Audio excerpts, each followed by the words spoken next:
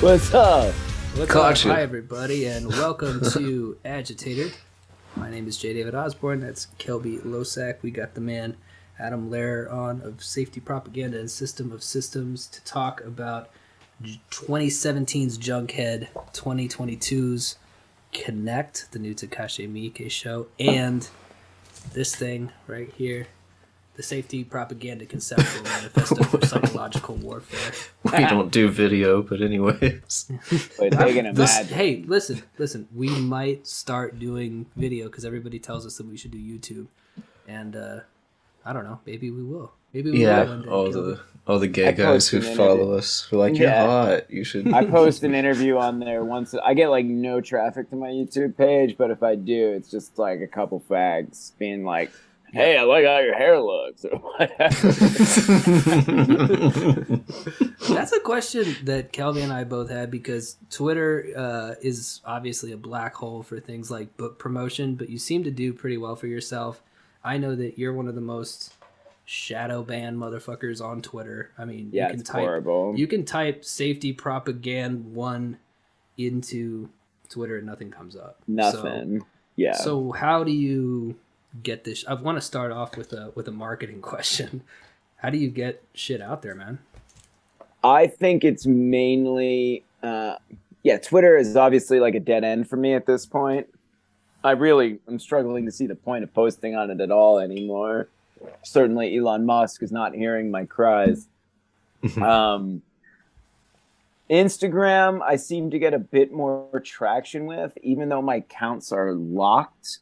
I think the reason that I am able to maintain whatever brand awareness is just through like my surrounding network. Just because I have a lot of friends who are big in visual art, music, and writing, and they all sort of, boost me, and certainly there is kind of like a benefit to having what is perceived as like a crew or something. If I post a picture with me and Billy Corgan or whatever, then you're going to get like a lot of fucking Smashing Pumpkins fans wondering who I am. And then some of them Googling who I am and then like going on chimp outs about how Billy Corgan is associating with the far right, etc., etc. But within that, there's also a lot of people who are legitimately interested. I think that's probably been like the bulk of my success so far is people like Billy or Dominic Furnow or James Ferraro, or friends that I've cultivated over the years, being like to other people, check this out. It really is kind of like a word of mouth kind of thing, almost in a old school sense. Yeah, we've been chopping it up a lot about this kind of shit for a long time, or the past year at least, wanting to get our shit actually sold and monetized. You come back full circle to shit just being the same as it always was. Just, you gotta have boots on the ground, spread shit word of mouth, and hustle like a motherfucker. There's really not, there's not a secret to it. It's the same as it's always been. Yeah. And I mean, right now it works out fine, because all I need to do is, it's not like I need to sell like 1 million copies. I need to sell like 3,000 to 5,000 to recoup expenses or whatever. Getting out of that ghetto is like my next goal. Like I've never been ashamed about my ambitiousness, and I don't want to be bastardized to like small press indie publishers forever.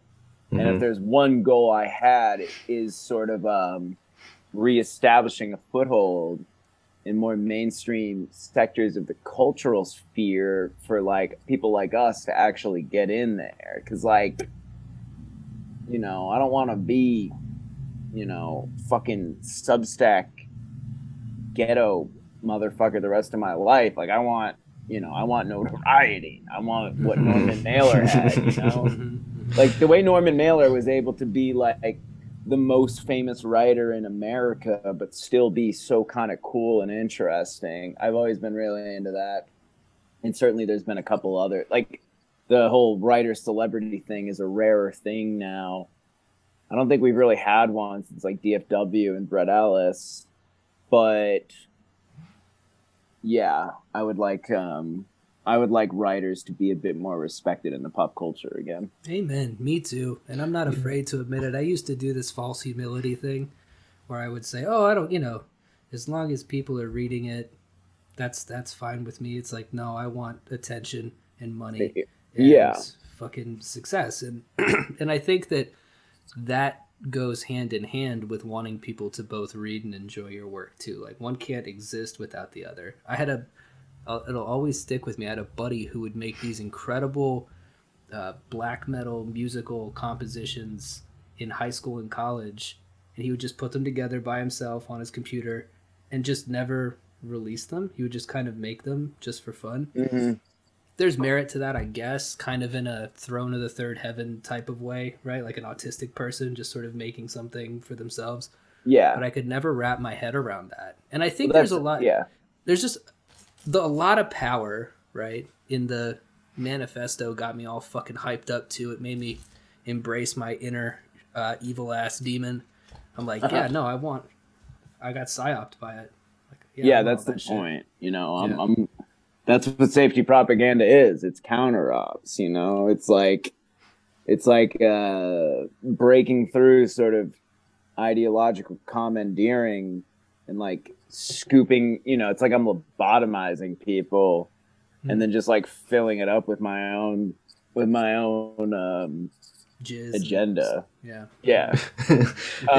It's like a big rattling pill bottle of red pills. Just boom, boom, boom, boom. It's funny what you said about black. That's such a black metal thing. Like those guys, like they shit on black metal. I have a friend who, he does this black metal project, but he remains anonymous.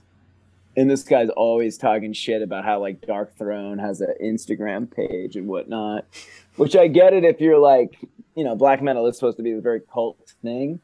But to me, like doing things on purpose to limit the audience is just as kind of cringe to me as doing things to like blow your audience out of proportion. Mm-hmm. I think you just got to put it out there, like, and if it's, and if it's good, like some of my friends even kind of like ragged on me for like doing the Corrigan podcast, and I was just like laughing in their fucking face, like, oh, one of the best rock and roll stars like of our childhood fucks with me, and I'm gonna be like, no. You're not underground enough. Like, are you fucking out of your mind? That's the mistake that these people make, is that like we're not in love with the underground. We're not here by choice. No. We're here because we weren't born into, money and connection. Dude, I and literally go to like, I'm the guy, like most of my friends are like noise musicians and shit. And I go to these shows and I'm like, do you guys really think this is like the pinnacle of art? Fucking 20 sweaty basement dwellers hanging out with their arms folded without a woman in sight. No, like, sorry, I just saw the Red Hot Chili Peppers play to a sold-out crowd of 54,000 people losing their minds. Yeah. You can't compare with that. No. Yeah, those floors were slippery. Exactly. Yeah. Dude, it's so true. And it's just, I think that we all, like, in terms of this being a counter psyop, you need that audience too, because what's the point in counter psyoping a psyoped population if you don't want to talk to any of them or be seen by any of them? I think that just makes you a misanthrope. Yeah, exactly. If you're hateful and bilious but you don't put anything out there. Like, I made this book for the 30 bros in the group chat or whatever, which is like what it feels like sometimes, But also it's like, it is truly gratifying when you go out in public and people come up to me and actually are like, oh, are you Adam Lair from the Safety Propaganda page? And I'm like, you goddamn right. What do you want, an autograph? They're like, yeah, sign my ass. or whatever. And no, it feels good to know that the work's getting out there. But yeah, it was fun writing that. The manifesto thing, I had no idea what it was gonna be when I started it. It was just like, at first I was just gonna write like this little document, starting with Crash, because the Ballard quote is where I got the name from. And next thing I know, I just started like numbering it, and it came out pretty fast. I wrote the whole book in like 2 months. But nonfiction is much easier for me to write than fiction. Fiction, I really agonize over. I think because I'm like retching it out like strictly from my imagination, and then also with the new book involved, there was lots of research of like medical terms. And shit like that. So it was incredibly labor intensive. But like Safety Propaganda Manifesto, I just made a list of like 500 things that get me off or whatever, or piss me off, and then just started like picking from that list. And there were some things that I knew I had to have on there, like the Spartacus slave rebellion. Oh, that shit was awesome. That was one of my favorite parts, dude. Yeah, I was hyped after reading the Spartacus entry. I was like, let's fucking go. Yeah, and then you turn it around right after that, and you're like, and also Caesar, who put that down. Yeah. Well, they're both very cool, Like, so much history happened during that few years that it's astonishing. Like Spartacus, even though he didn't change things in the way that he envisioned, he did end up sort of changing things for the better, because it forced the Roman Empire to rethink its structure and become a slightly more democratic Roman Republic. Like I mean, how could anybody not be inspired by like, if you're a fucking, like, the thing with gladiators was that they were sort of like really inundated with this ideology that they were special slaves, because they were like, they're like locked up in the basement of this Batiatus or whatever, of their dominus, but they're treated like stars. They got to fuck a lot. Yeah, they got to fuck. They were well fed. They, and there is probably like an immense glory, even though you're like probably gonna get murdered pretty quick. But like, to be a champion in ancient Rome was like glorious. Like LeBron James times a million. People screaming as you fucking eviscerate some weaker man. So like Spartacus had to overcome that. He had to be like, look, guys, I know it feels good to like rip out a man's entrails and like gargle on his blood while people are like screaming your name and women are flashing their tits at you. Spell out, I fucked your mom with his blood. But in reality, you are fucking slaves. You are not allowed to leave here. That shit ain't right. Next thing you know, he leads a fucking rebellion that starts with 60 gladiators who just ran train on the house of Batiatus, killed everything in sight, which is so sick. Like, that's real revolution. There's no prisoners, it's like you kill everything. And then within 2 years, he's leading an army of fucking 60,000 people. Yeah. I mean, amazing guy. There was this book that I read once that I can't remember the name of it. I'm not sure how much of it was true, because the author wrote a bunch of books about like porn and snuff films and shit like that. So I don't know how much of this was sensationalized or not, but it was a depiction of Rome and gladiators, and the Colosseum was just orgy like of people, death. I think that's what it was. Yeah, where people are beating meat in the fucking stands and shit and fucking each other in the ass. But he talks about how the gladiators had their own special language that was a combination of grunts and like jerking off, like they would whip their dicks out and like flip it around, and that was how they communicated or something. I don't care if I don't care if that's not real. That's how I choose to believe that gladiators communicated with each other, like, waving their wieners at each other. Yeah. No, it was wild times. And I'm fascinated. Ancient Rome is like my favorite history to read. So yeah, I had to include some discourse about that in the book. And it's also important too because there's a lot of stuff in the manifesto about not being afraid to die and about your legacy after you die, basically what you leave behind, because there are countless examples within it of people who killed themselves, or Cobain's an interesting one, where you say the guy from Earth who gave him the shotgun, you say he accidentally did he did the world a favor. He did the world a favor. But you're right, because he would have been a libtard if he was alive today, right? I mean, yeah. you see this with who's the guy from Shellac? The oh my god, Albini, right? Oh god. And yeah. I loved Shellac too. Like Prayer to God was one of my like anthems. That song's pretty sick. Kill him, fucking kill him. Yeah, when I was going through like a breakup thing, I would just listen to that and be like, yeah, fucking kill him.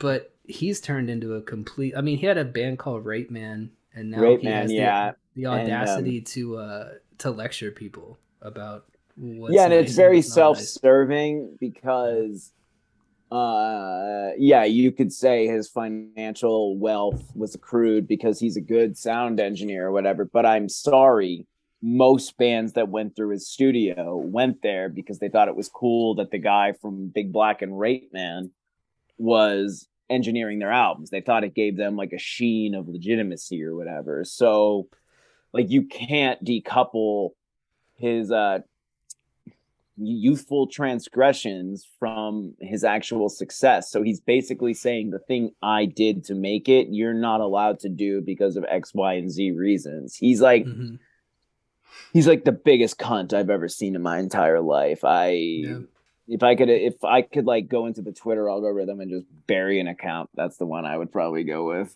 Yeah. Or bury him personally. What's up, Steve Albini? Kill him, just fucking kill him. Just fucking kill him.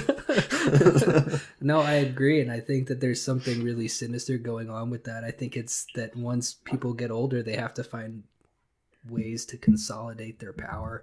Yes. And this is just the newest way of doing it. It's saying like all this youthful transgression that absolutely made me my small fortune and gave me this cultural power is now... I think there's something interesting about Gen X as a generation in a negative way. Yeah, they're the worst. Yeah, for sure. But... yeah, like I think, it was a very apolitical generation. America was at the height of its prosperity, average salaries were way the fuck up. If you went to college, you'd basically be a six-figure person at some point in your 30s. Yeah. All this shit, and that was cool in some ways. It gave them sort of a disaffected tone in their work. So you have good shit like the YBAs, you have designers like Alexander McQueen, DFW, all these things. But as the world becomes more politicized, which it's no doubt going to do after things like 9/11, financial crisis, etc., they had never really thought about politics in a serious way, which made them very vulnerable to just like accepting all these ideas from the generations that came after them. Yeah, so now they just they espouse the same bullshit, but honestly with even less intellectual thought than millennials and Zoomers or whatever. That was something I thought that like and I'm not trying to derail us into talking about the show at all. We can come right, but that was just one thought I had about Connect, was that I wish it was going in more of a direction of the art versus the artist, with the whole corpse art thing, and how people were like on the very first episode is like, oh, but this shit is really beautiful. but Right. we have to track down this killer. Yeah, it was the show. I mean, like the serial killer as artist has like definitely been a well trodden theme, I think. And I think what that the actor who played the serial killer was so wooden to me that it ended up like fucking coloring everything that I saw about the show. Like, I mean, he had like no emotional depth or something. He was just like, I am evil and I want to make body art or whatever. Yeah, there wasn't that like Christian Bale American Psycho element. It's funny because Right. he hams it up in the last 2 episodes. Yeah, he does. He goes full, like it's like he's making up for lost time, because when he's in there and he's cutting people's body parts off and reconnecting them, doing Joker laughs and shit like that. It's like, up until then though, yeah, he had that little bowl cut, and yeah, I didn't really find him very scary. At No. all. I was disappointed with the show because I'm a Miike super fan. And Yeah. I think that what I realized by the 6th episode was that I think this is meant to be a multi-season show, and I was under the impression that it was a limited 6-part series that was going to be That's what I thought too. self-contained story. And so there were parts that were dragging, like the 3rd and the 5th episode could be taken out entirely and you would lose almost nothing because there's so much flashback and just sort of stuff that doesn't need to be there. And then you start to realize, like, oh, they're setting up a whole, race of these people who are immortal basically and who want to take over the world. And it just seemed to me like Miike really had a difficult thing going there, because he'll do anything for money. Right, Miike's an artist. That's what I was just gonna say. Yeah, I mean, he's respect to the man for that. Yeah. He's directed everything you could think of, but recently, if you go to his IMDb page, most of his work has been in J-pop girl group music videos because they pay him money to do that. So when they give him a TV show, one of the things that's always fascinated me about him as an artist is that his, discipline and pursuit of coming in under budget and on time, I think is really admirable. And I love the way that he's able to put his stamp on things still within that constrictive sort of framework. But in this one, I think that he was just like, how do we stretch this to 6? Yeah. And I think that it there's just a lot of repetition, man. That song playing over and over again was just like, like hearing that song again, and then all the how many times do you have to flash back to the kid falling out of a tree, or I'm not a monster. If I heard that one more time, I'd be like, yes, you are a monster. With like tentacles coming out and stuff, and that's what. And the CGI was like so distracting. Like when they severed their limbs, because Takashi Miike's, I mean, in like his masterworks that we all sort of go back to. Mm-hmm. Audition, Ichi the Killer, Gozu, whatever. There's like so many glorious physical effects. The overall feeling is just one of like, disgusting. And also cartoonish CGI. We talked about this before too. How he utilizes cartoonish CGI to great effect. Like in Ichi the Killer, when Kakihara takes his little rings out and his jaw goes, and then Ichi tries to punch him and he bites it, and it looks totally fucking fake. Or the dude's face on the wall, like the dude's face or where he splits the girl in half and it looks fake. Like that shit rocks. Everything in Zebra Man rocks because it looks so the little green aliens and shit. Yeah, I think the show also might have not really benefited from like the moment that it's coming out of, because there's just been an onslaught of amazing both television shows and films in the last few months. Mm-hmm. So normally, like, there's like such a lack of good content that I'd be totally psyched to watch Takashi Miike's series, and I was certainly a little amped to hear that he had done one. Mm-hmm. But I think that might have been a bit more muted than usual, which might have muted my overall reception to it. Because like after watching what was an utterly bravura, work of television film art in the 2nd season of The White Lotus, or the third season of Lars von Trier's The Kingdom, which has still not been very highly discussed in the discourse, but is what? like, I didn't even know that existed. oh man, yeah. It's only showing on Mubi. I can give you guys my login to check it out. Oh yeah. It is Tight. absolutely riotously funny. It's like the funniest show on television I've seen recently. It's like got that same nasty sort of satiric humor of the original series, but like what's cool about Lars von Trier now is ever since he did the Kanye "I love Nazi" comment first in like 2011, he had to do his like humiliation ritual of like apologizing and whatnot. But his work is still in a similar register. Like he still gets his naughties out in his work. So in the first episode of the new season of The Kingdom, you meet Dr. Helmer, who is Dr. Helmer from the original season's son. And just like his dad, he is also an arrogant, incompetent Swede who gives a soliloquy every episode that ends with "Danish scum" as he just bemoans how much he hates Danish people. But whereas his father was like an old boomer crank, his son is like he is like berating the staff members about their using gendered language and about not having enough diversity on the staff. So the doctors end up having to find these two black janitors, and then the guys have to just pretend they're oncologists during the morning meetings to satisfy the libtard doctor. It's so good.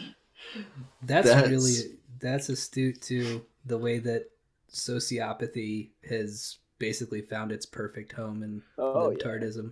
Oh yeah, I mean, sociopathy is very, it's fluid. It can just sort of swallow the affect of whatever's going on around it. You know, you got to wear the mask of sanity. This may or may not be related, but it's the first thing that comes to mind because once this shit started going down about 10 years ago, I suddenly had the thought that all of this rhetoric and language was tailor-made for the worst people on earth to abuse, right? Yeah. And I got an email from a friend of mine who's much more, liberal than the three of us, and it was a screenshot of a tweet. Wait, was this in the group? This was in the group chat, Kelby. So this is not who I'm thinking. Anyway, it was a person who said that they were suffering from long-term COVID symptoms and it was making it so that they couldn't get out of bed and whatever. And the guy said, like, don't you guys think it's weird that everybody who seems to suffer from long COVID are people who are lazy pieces of shit who never wanted to get out of bed in the first place? And I was like, yeah, weird how that works out. He'd be upset at you about calling him a liberal too. I thought it was Keaton that sent it to me, but it's Keaton sent me something else about a writer that we know who we've known is terrible for years and who pretends to be sick all the time and who just got fired from a prominent newspaper gig. Nice. Because her coworkers were finally sick of her shit. And, she went online and was like, these people are gaslighters and abusers. And it's the same language that gets used every time. And, yeah. But I think people are, I do think that dam is starting to crack a little bit. I think people are getting sick of these people's shit. And they're just like, I don't care where your head is at. I don't care what your mental health is like. I would like for you to do your job. And I got an interesting anecdote about this. My friend Bradford, his name's Bradford Kessler. He's one of my best friends, and he's a very talented visual artist.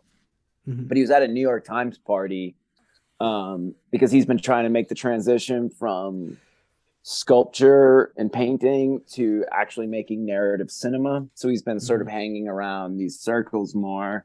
And he was talking to A.O. Scott, I think, and Manohla Dargis, the film critics. Mm-hmm. And they were both talking about how much they loved Tar.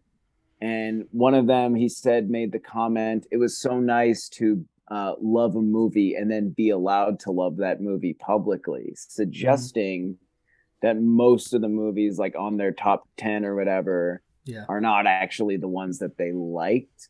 Yeah. So yeah, I do think there is a fatigue.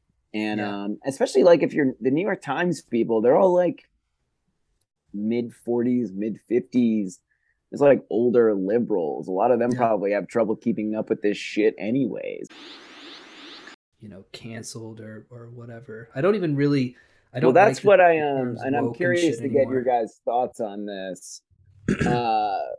After getting over like the initial jarring reaction of seeing Kanye peruse with noted piece of shit faggot loser Nick Fuentes, after I watched his entire interview with Alex Jones. Yeah, me too. Yeah, same. Yeah. And then it became very clear to me that he's doing what is basically in the spirit of, you know, pretty much endurance-based performance artists like Vito Assanti or Chris Burden, but on a much epic, more grander scale with actual stakes, where he's like, all right, I am going to go after the one real sacred horse of Western culture, which is come to a halt. I maintain that this art does cause antisocial, violent behavior, but that's fine. That's yes, of course, just what happens. That is the alpha response. You know, that's a side effect. Like, you know, people pop SSRIs all the time and pretend that mental health is something to be utterly concerned about, and you're excused out of everything as well. And Absolutely. The side effects on that, they're like, well, you know, but it cures my depression. It's like, well, okay, art is necessary, and it might cause kids to shoot up a school. Yeah. And it's obviously like, you know, there's layers and layers of complication of these kinds of things. Obviously, these kids weren't damaged by the culture that they consumed. They're damaged by fucked up absent parents and bullies who mercilessly harass them and all that horrible shit that happens to young people. But of course, if you're listening, of course you're going to be triggered and have that sort of rage and contempt fueled by the culture that you consume. It does have dark occult power. So the courageous thing for an artist to say is, I think Eminem kind of actually did this. You know, which was like, I'm an artist. I'm just speaking my mind. I can't control it beyond that. I have that right. You know, not saying it's not my fault, just saying maybe it is my fault, but wasn't my intention. So this was the same argument that I used that got me in big trouble with. So I like the reality tunnels. I liked the one about Arbus. Was it Diane Arbus? Oh yeah. The pictures of retarded people. And I think that the point you bring up in there that's really valid is that she took these pictures as a rich woman, a rich white woman, right? From a fetishistic standpoint. And the art critics who wanted to like her in public had to talk about how she had empathy for her subjects. And you write, no shit, she had empathy. She's a human being. That doesn't mean that these aren't fetishistic pictures. And by the way, that's also what makes them good.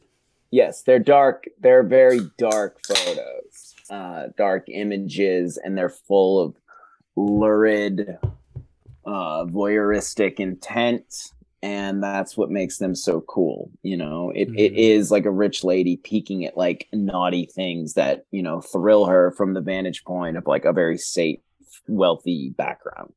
I think that's why Harmony Korine is kind of struggling to get anything kind of greenlit, or I don't know if he's struggling for inspiration these days in this current climate either, because like Spring Breakers was an easy target with the dumb beach bimbos at Spring Break, right? Nobody gave a shit that he was exploiting that crowd, but that's you think he was okay, so I have a different reading on that film. Oh, okay.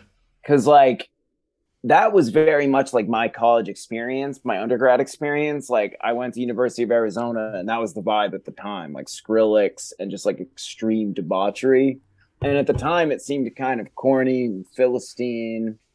But in retrospect, it seems fucking awesome. And I think what Harmony was doing was like locating the transcendent quality in that sort of like hyper retardation. Oh yeah, Uh, no, I yeah, agree with that fully. I think in like exploitation, you can find that transcendence is kind of what you're searching for. Unless exploitation is just an aesthetic that you're trying, like that's the intent is to exploit. I didn't think, I don't think that about any of his work. I think yeah, like all of it does have this transcendent quality to it that comes from this leaning into sort of an exploitation of just like, look at these retards, look at these crazy people, look at these like. The thing that I love the most about the manifesto, there's a lot of points that I love. I like the idea of life as narrative. I'm obsessed with hyperstitions and think that they're uh, super true. yeah, I like that it is a kind of eternal war against the bourgeoisie in all of mhm, its forms, which I thought was really well articulated in the the Polya versus Hillary Clinton section of the book. yeah, But the thing that I like the most, and the thing that I keep coming back to, whether it's Arbus or Marilyn Manson, it's the criticisms that are levied against these extreme artists don't need to be explained away, right? That the criticisms are actually true, but they're good, right? yeah, So this idea of things like hatred and racism and misogyny are actually forces of art yeah. that don't They're need to be all valid apologized for. feelings that we Right. all reconcile with. And Right. I think so much like racial paranoia just stems from the idea that we can't actually address the differences that we see and that annoy us. You see that happen a lot. When people do something that's a little bit too close to home, it doesn't really go well. In the lit world, it's so fast too. It's so fast and it's so hardcore when you speak out even just a little bit. I've seen a lot of different subcultures, whether it's gamers or musicians or whatever, and the bullshit has infected all of their scenes, right? But I've never seen it like I saw it firsthand uh, in books over the past Yeah. 10 years. It's been absolutely insane. You know, people who made their bones being transgressive and weird. Like, I was a Bizarro author, you know, like Carlton Mellick and all those kind of people. That was sort of Mm. where I started off. And they all, hell yeah. But There's I a think what it is, dude, is like, it's the assertiveness and the confidence. And I think that that's what's yeah. missing from writing in general. Like, if I read something from, I'm trying to think of writers who even do this now. So I think Dean Kissick is pretty good at this too, but like assertive sentences that don't equivocate and that mean what they mean. Mm. It's hard to find.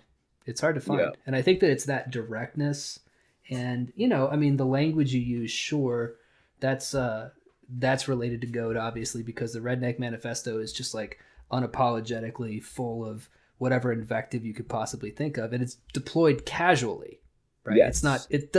It ceases to feel shocking after maybe the first or second time you read it because that's just where you're at, right? But I Yeah. think that there's something to be said for direct, assertive, maybe the word is even masculine prose that just doesn't Mm-hmm. fuck around and just says what it means. I think it's great. I think you got a Anabolic great voice. prose. Oh, thank you, Yeah. my mans. Did you guys like any novels that came out this year? That came out this year, the one that I wrote, yeah, the one that Kelby wrote was good too. Yeah, I Oh, liked Uh, Dying World and Mercy. I liked Hal. I liked Ghost of East Baltimore by David Simmons. that's a Mm-hmm. good Like one. That's a really good one. Pulp is making a comeback, and we are like, you know, it's a shameless plug, but it's also just the truth. Like the collective we're part of is bringing. Obviously, we stand by it all. Like It's the popping off, dude. It's yeah, popping off. Yeah. I want to read the new Moshfegh. I haven't gotten around to that yet. Yeah, I love that. I think she's fucking great. I also really liked Cormac's new book. And I'm like halfway through the new Bruce Wagner, which is unbelievable. Just ignore me, except for the people. I don't know if you get this. If you look at your Instagram stories, and there are still people who read every Instagram story that you put out. Oh, definitely. You know that they hate your guts, and you're like, oh, you're keeping tabs. You're just seeing what I'm up to. Because you say that you haven't been canceled, but when you do something that hits it big, they're going to come back. Absolutely. They're waiting for that. They don't care so long as you're not, to them, as long as they perceive that you're in a box. That I'm in my lane, yeah. Mm-hmm. If you're in your lane, that's fine. But if you start breaking out, I wonder if you got any of that with the Corrigan shit. Like, dude, there was like, people were sending me threads on the Smashing Pumpkins message board.